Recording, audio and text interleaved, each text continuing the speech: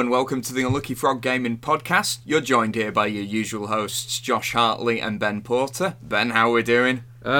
We've thawed out, haven't we? We have thawed out. We can get back to work now. Although our guests are calling from Canada, so that they probably think we're being daft for like getting all caught up in, what was it, a foot of snow? Yeah. Like, what do you guys normally get? Where in Toronto are you guys based? Sorry. Quarry Road is in the West End. I'm in the mid-north end. Right. But it doesn't actually get that much snow in Toronto. We're close to the big Lake Ontario, and that has a moderating effect, I guess. Okay. All right. Is it a little bit more temperate where you guys are then? It's still cold today. What is it, -5 today, Celsius? Oh. Okay, yeah. -5. Tropical. So yes, we are joined on the line today by Richard and Corey, and you guys have been working on a new board game that you've brought to Kickstarter. So why don't you tell us a bit about the game and how you play it? Sure. Actually, we had a really great game this morning with a owner of a board game cafe here in Toronto. And there's 20 of these board game cafes throughout the city. And he really enjoyed it. But basically, we explained to him that you got to get 3 pawns up these 6 moving rings to the very top. And you use 3 cards that are dealt each time. And they are color cards, and they also have a number on them. Have to play the color of the square that you're landing on, but the number, that's for turning the rings, and that's optional. But if you have a number 3 and you turn 3 to the left and that happens to match the color, well, guess what, you move up. Combinations I showed. Yeah, right. So there's different combinations. So when you first dealt 3 cards, in my case I had a red, a blue, red or yellow and a white, and I sort of said, here, I can put 3 pawns right on the board, bottom level, boom, I'm in the game. Or, and I showed him that you can put 1 on one, say the red one. The other one is, say, a 3 white card. I can spin 3 and climb up 3, and then the other one might be a 1 yellow, and so I spin 1 and climb up 1. So I've got 1 pawn on the 3rd level up. My other 2 aren't in play, but I'm less exposed for the jumping and bumping that happens afterwards, because you can bump your opponents down. Well, yeah, this is what's quite interesting about this game, from what I read, is that at first it seems quite quite a pleasant family game, but like all great tabletop games, you can be horrible to each other.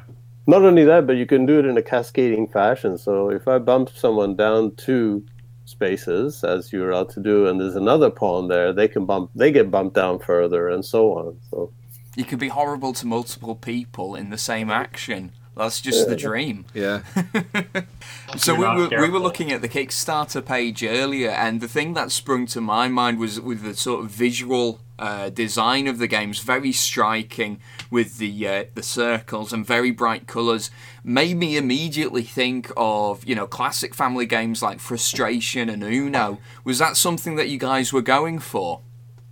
I like the idea of something family oriented. And the abstract nature of the game, we never really deviated from that. We were asked, do you want to theme it with something by others, but we stuck with the bright colors that are, as you said, very aesthetically eye-catching, sort of like Eileen Donan. For those of our listeners who are not aware, is an iconic Scottish castle that we were talking about just before we started recording. Yes, I was ignorant. Yeah, but I'm English, or Sassenach. Yeah, as we get called.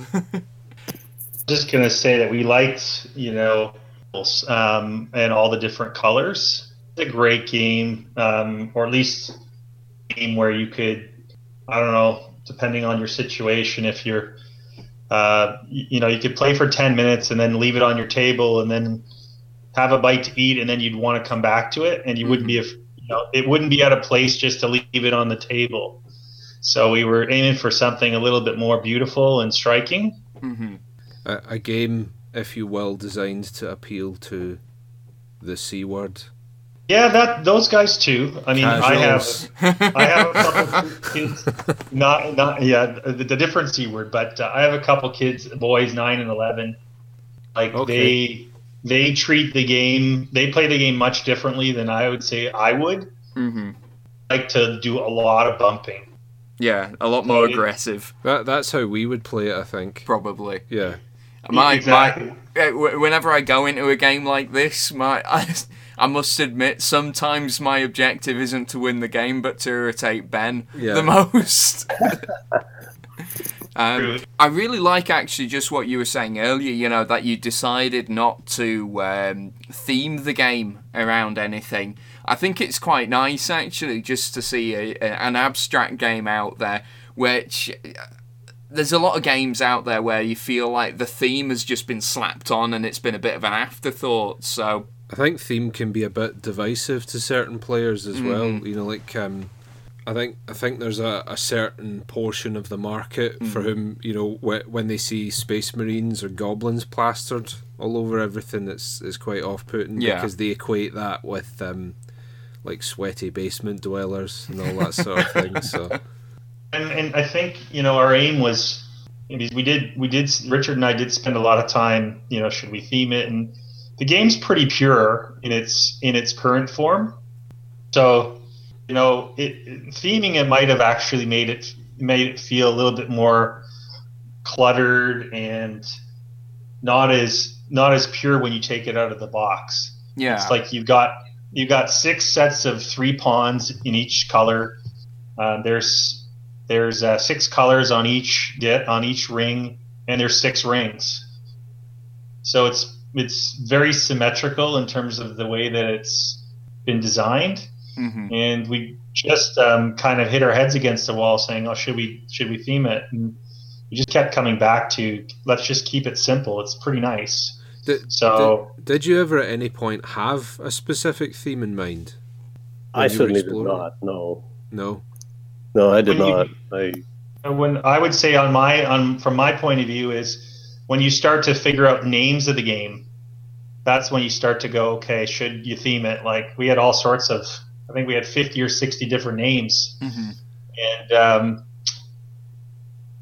down to a name of a game is challenging.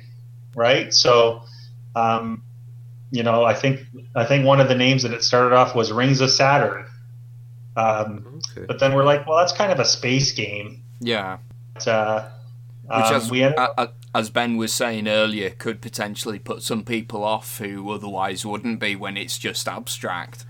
I think theme is fine, but with any product, you do need to have a target audience in mind. And if the theme is going to put the game at cross purposes in terms of who your target audience is, then there's no point trying to shoehorn that in. Like if like these gentlemen here, that they wanted to design a family game that could appeal to any type of gamer, putting a theme on that could potentially harm that effort. I think. Yeah, you're right. I mean, some of the games that was very much our thinking, exactly. So the more theme you slap onto the game, the fewer people are now going to be interested in your game. That's just how it works. Yeah. I'll give you a really interesting analogy if you're into beer. Do you like beer? I do. Okay. So Heineken is the best-selling beer across the world. Why? Yeah, because it tastes tasteless eccentric or different. Exactly, right? Pretty much, right? What it does the good job of is it offends the fewest number of people. Mm-hmm. And is going to be like, well, it's not enough alcohol, or it's just too flabby, or it's not enough, this or that. So it's only going to appeal to a small group. So again, coming back to Centrix, that is in fact what we were thinking at the end of it, is the game people, if we don't go slapping a game of, I don't know, or a theme of, say, mountain goats climbing up a hill or something like that, which would have been forced, in our opinion. Yeah. And I think you can always tell when a theme has been forced onto a game. You can, as well. but just to pick up that point, Richard, because it's quite an interesting analogy. But by making a game that's inoffensive, that's devoid of theme, are you as a designer not concerned that by adopting that as your design philosophy that you're never going to make an exceptional game? Interesting thought. We didn't think of Centrix as being the game to end all games. No, I don't think we were that conceited. We thought of it as a light game and one that people would actually enjoy. We had a lot of game designers, like real bona fide game designers, play test the game. Mm-hmm. Would say, well, I don't really play abstract games, but I'll give it a try. And after sitting there 5 rounds later trying to unlock the strategy of how to win at this game, we realized, well, okay, it is a good game and it's fun enough for these people who actually don't even believe in abstract games that there's really no reason for us to go back to any kind of theme on it. So I don't think, we haven't created the game to end all games, Ben. A fun, enjoyable 20 to 30 minutes for pretty much anyone who enjoys any kind of game. So the game to end all games will come later. Is there ever a game to end all games? I don't know. For me, might like a type of music or a singer for a time period, and then I won't listen to them for 6 months or a year, and I'll go, oh wow, I hear that song again and I love it. Well, that brings us back to the theme and flavor question, isn't it? It's much like music. It's at least the games that I like. I mean, I might play Dominion with our family. My sons are 9/11, I mentioned, and they loved Dominion for about 2 years. Uh-huh. 7 expansion sets. But we haven't played Dominion for probably 5 months now. We're on to Ticket to Ride and Scotland Yard, stuff like that now. Mm-hmm. Yeah. Got their old mainstays in our kind of game shelf that you saw in the video, which would be like Blockus. Like, that's a great game to pick up for 20 minutes. It's got good strategy. I always forget how to play the pieces, and then by the end I'm like, oh shoot, I played the game wrong. Mm-hmm. But by that time other folks had won. Yeah. And then you've got classic games. So we think the game Centrix is really unique and fun. Mm-hmm. You're going to play it like you probably play any other game. You play it for a few times and then you put it away. Maybe you play, if you're having game night, you'll play it for the first 30 minutes to an hour, have some drinks with your friends, and on to kind of a much deeper, longer game, that's on Kickstarter or somewhere else with miniatures or whatever the guys or gals are interested in. Yeah. No, it's certainly, like I was saying before, I like the fact that it doesn't have a theme. It's very striking visually. Like I say, for me, echoes obviously a very different game to the likes of Frustration and Uno, but that sort of very clean design I really liked about it. It's like Coldplay, isn't it? Everyone has Coldplay songs that they like. Everyone has Coldplay songs, their music library, and you can imagine that with Centrix. Yeah, it's clean, it's stripped down, and you can imagine a lot of people having a copy. Yeah, Corey, I was actually admiring your gaming shelf on the video just earlier. I did notice the multiple expansions for Dominion, which was great to see. But what games have you been playing lately with your family then? Well, we've been doing a lot of Centrix, so we launched that makes sense. A few weeks ago, we had a big launch party here, which was really fun. We had about 60 people come to that. Mm-hmm. And introduced all our prototypes to those folks. And so that's been a big focus. But we've got a couple games for Christmas. Santorini, we haven't cracked that open yet, but we have it. Mm-hmm. The Ride's a big hit. I love Ticket to Ride, actually. It's a game I don't play enough. Is it just the North American one you've got? Have you got some of the expansions as well? The world one or the European one, which is really fun. And it introduces a whole bunch of cities and countries to the kids, which is awesome. Yeah. And they tend to play the game a little bit differently than, I guess, adults. They always come up with kind of interesting strategies to try to string along the trains. And then there's a couple games that we played recently. Scotland Yard. That was a game my wife played as a kid. That's kind of a fun game. I mean, I don't love it. I was going to say, if you like Scotland Yard, may not be entirely appropriate for your children, but there's a very similar game called Letters from White. May not be appropriate for children.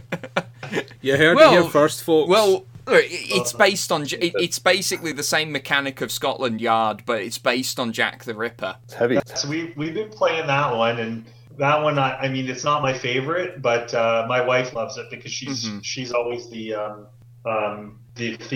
guy getting away. And this is Scotland Yard, not Letters from Whitechapel, just to clarify. Yes. Yeah, exactly. Yeah. And then this game called Chain Lightning, which was done in the 80s. It's very colorful, like Centrix. Yeah. And it's got kind of a domino theme, but it's a little bit different. And then there's an old game called Can't Stop that, like, whenever we want a very simple to play quick game with a little bit of gambling, so to speak, involved in it. One game with adults and kids, especially with more conservative folks, because it's a dice throwing game, and if you think you can move your pawn all the way to the top, you keep rolling. Miss, you go back to the start. Right. So there's always push your luck elements. I think is the pushing your luck. Yeah. Well, speaking of push your luck games, I did notice. Did I see King of Tokyo on your shelf as well? We have that one. I don't love it, to be honest with you. I mean, I know it's a super popular game. Yeah. The kids love it. Mm-hmm. But I just couldn't get into it for some reason. But I know it's maybe I'll give it another try. It's just kind of like music. Maybe I didn't like it the first time. Maybe it was because it took too long to learn, even though it didn't. It's just a fun game, I think. There's not a whole lot of depth to it, and I think that's maybe the appeal, is that you just stomp around punching big monsters and don't really have to think very much about what you're doing. So it's a good sort of beer and pretzels game, I think.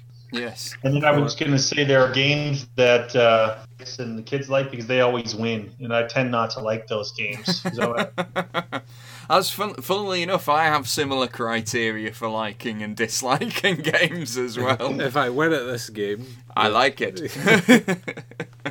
Yeah, let's play that again. It's such a great game. Yeah. So, Richard, what have you been playing lately? I play Scrabble every single day, and it's Words with Friends, so it's online, and I love that game. I always do. But more exciting, interesting games. I was introduced to Dutch Blitz, which is an ancient game, and I got onto that one. It's quite exciting because it's really fast-paced. I like it moving fast. Milborns as well is an oldie. I was really intrigued by the mechanic of these having to fix tires and speed up and whatever that you're doing with these cars, and I got reasonably okay at that. But two really exciting new games that we got was Hive and Number 9. I love those games. Hive is so cool with the different movements, so it's kind of like hexagonal chess or something. Is that? I've seen it. It looks really interesting. So neat. Probably would make my brain sort of melt a little and dribble out of my ears, but it looks like a really fun game. And you don't need to worry. You can talk about Scrabble until the cows come home. I absolutely... I feel that it's become a bit trendy to bash a lot of the old games in the sort of tabletop circle. Well, some of them rightfully so. Monopoly is shit. Monopoly is shit, yeah. Please, may I say Monopoly? But I always say, right, well, okay, play Scrabble. And I think Scrabble, given how old it is, because I think its first printing was the 50s, right? Given how old it has aged remarkably well. Yeah, I would agree. Yeah. But Monopoly is shit. We can agree that Monopoly is a bad game, yes. Definitely. I think that's the title of this episode. What? Just Monopoly's bad, more 11. No, Monopoly is shit. We're not mincing words here, okay? So, Richard, do you tend to prefer some of the more abstract games yourself then? Is that what you tend to find yourself playing? So generally, I haven't really gravitated to the read 75-page rule book and then play a game type game. That's fair. Some people love it, and I think that's totally cool. I think that's great, and they'll develop a real community around it. They get together weekly and they play these games, and those games have a really good place. Mm-hmm. I did do those kinds of war games when I was in my teens as a kid, but I was looking for Desert War, World War II, Monty versus Rommel, and for me it was just like reliving a kind of bit of history with the actual battalions and brigades and regiments and everything that were involved in there, not so much the game. Was this with miniatures, Richard, or are these like the very old school war games with just paper tokens? The paper tokens, yeah. They were like a square centimeter roughly. Mm-hmm. No, I know the ones you're talking about. I've seen a former work colleague and friend of mine from back in England plays them a lot as well, and they look very impressive.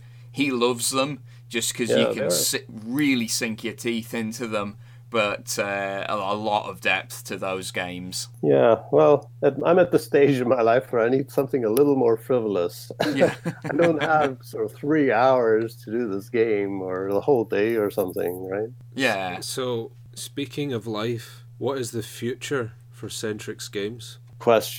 Future for Centrix Games is... I do know that I'll be bringing a whole bunch more games into the world because that is what I'm interested in, is publishing.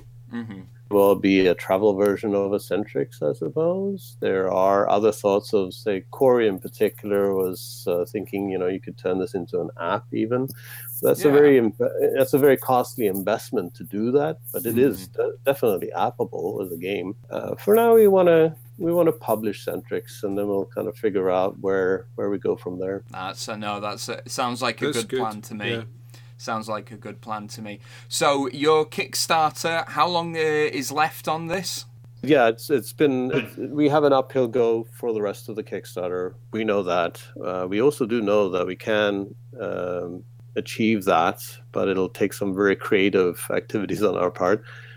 We came to the Kickstarter being done probably enough on the social media and awareness of Centrix. All received on Facebook, Instagram, Twitter. We should probably have done a lot more on that and had a lot more awareness going out the gate. So that's why it has been a little slow. Well, we live and learn, don't we? And certainly, Corey was saying it's starting to build ahead of steam now.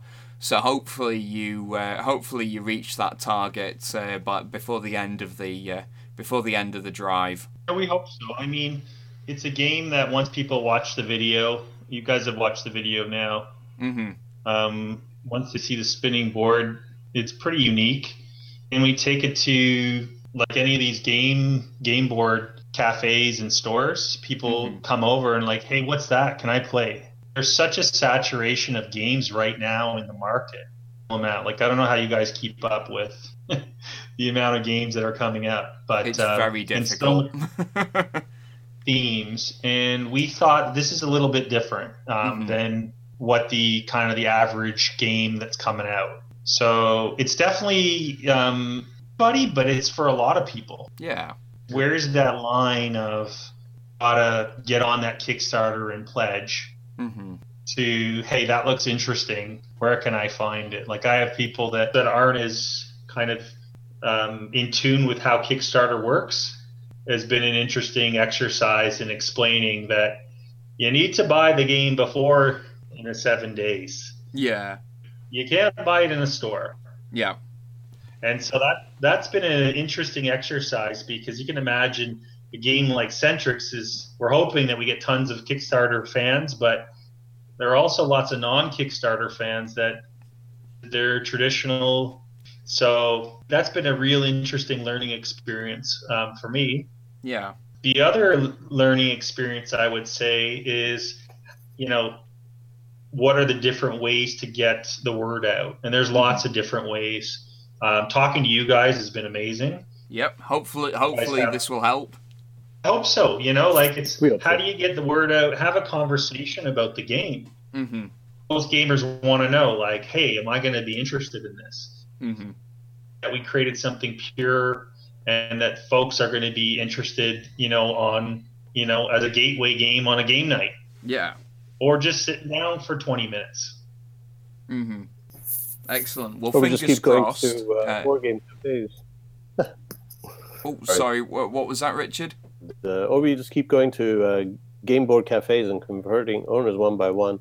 We were the game board cafe we were at this morning was face-to-face games. Really nice place, actually, out in the East End that I'd never been to before. And the game owner afterwards said, I enjoyed this game so much, he went off and he pledged right then and there. Excellent. So I've actually heard of face-to-face games. They have a Magic the Gathering team on the Pro Circuit. Oh, okay. So they're one of they're the big one in Canada. That's what he mentioned, and he goes, "Yeah, we do a lot of Magic here." Yep. There we go. I'm glad my kids aren't into that yet because it's expensive. Oh yes. I spend more money than I'm willing to admit on a recording on Magic the Gathering. Anyway, guys, before we go, I've thought of, and they can take or leave it, but I've thought of a little advertising pitch for Centrix. Okay. World famous beer brands don't make board games, but if they did, there would we be go. Centrix. There we go. It's perfect. And you can maybe dodge a lawsuit, maybe. I don't know if Heineken own that. I don't think they do. As long as you don't say Heineken. Yeah. There we go. Actually, a lawsuit would be wonderful because then there'll be so much... the publicity! Yeah. No such thing as bad news.